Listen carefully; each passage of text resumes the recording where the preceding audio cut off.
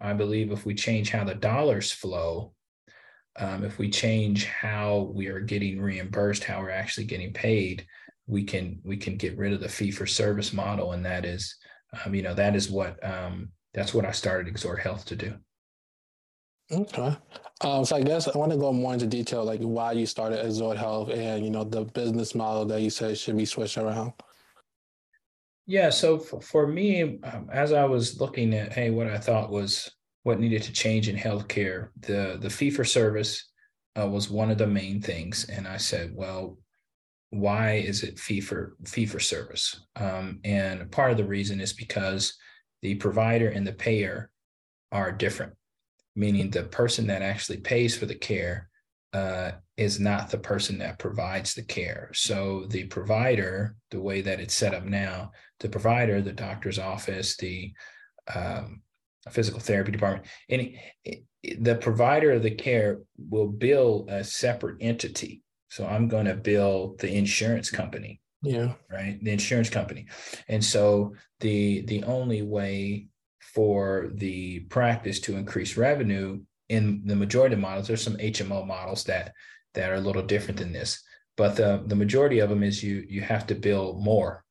You have to bill more, see more patients, bill more, or do more services. So you get paid more for the more you do, which is kind of counter to highlighting quality and outcomes of your care. So instead of reimbursement being based on your outcomes, how well you can take care of the patient, how healthy you keep the patient, how, it's on the more you do. So many people call our current system sick care because the patient engages the healthcare system when they're sick, when they have a need.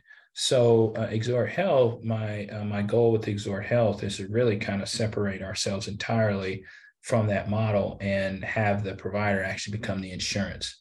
So 20 years down and down the line, Exhort Health will be an insurance. So Exhort Health will be offered as a benefit.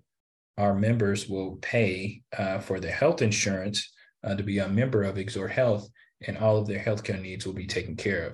So it will be on the organization, so on Exhort Health, to make sure that we're keeping costs down, to make sure that, hey, we are doing the most with the dollars that are coming in, right?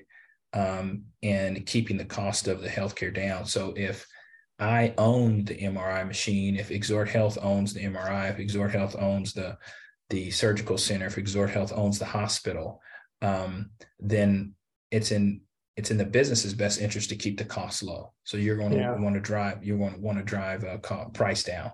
And there's a few models that are out there. Intermountain Health is a model that I like. Kaiser is pretty close. And some of the HMO, where you have a hospital system that partners with an insurance, some of the HMOs are trying to tap into that to move away from the fee for service model. But I really think, am I creating an entire system? The dollars flow into the healthcare system. So instead of the dollars going to an insurance company, where an insurance company is going to carve off administrative fees, they're going to carve off their executive compensation, and then they're going to pay claims with the rest of the money. Okay. So instead of having an insurance company as a middleman, have all those dollars flow directly to the provider of care, so that the person is paying their healthcare insurance, if you will, but those dollars are going to support the very people that are providing the care. Mm-hmm. That makes a lot of sense. Basically, you cut out the middleman. And, I just want to ask you if you can elaborate what HMO is for those who maybe listen, may not know, who may not be familiar with that term is. Yeah, so HMOs are really systems where an organization is like a health management organization, if you will. And so an HMO is where, say, an insurance company will pay the HMO, which are the providers of the care, they will pay them, say, $600 a month per member. And however many members are impaneled to that HMO, that's the revenue that the HMO receives. So, okay, we're going to impanel 500 patients to you. For those 500 patients, you're going to get $500 a month, but you're not getting any more. So if they go to the hospital, if they have a heart attack, if they, they break their leg, you have to make it work with the per capita fees. And so that's the kind of the HMO model where, it's really behooves the HMO, the providers, to make sure the patients are taking their meds, make sure the patient is healthy, make sure they're providing kind of services to keep their members healthy. Because the more they utilize the care, that's kind of the more the HMO will burn up their capita fees. My office has the lights. I'm not moving. So that's it. Versus so an HMO will have kind of a main system that you can go to.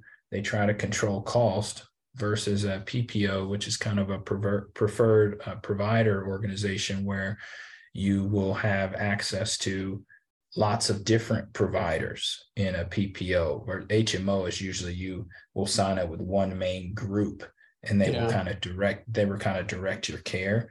Whereas PPO is more of kind of like open access.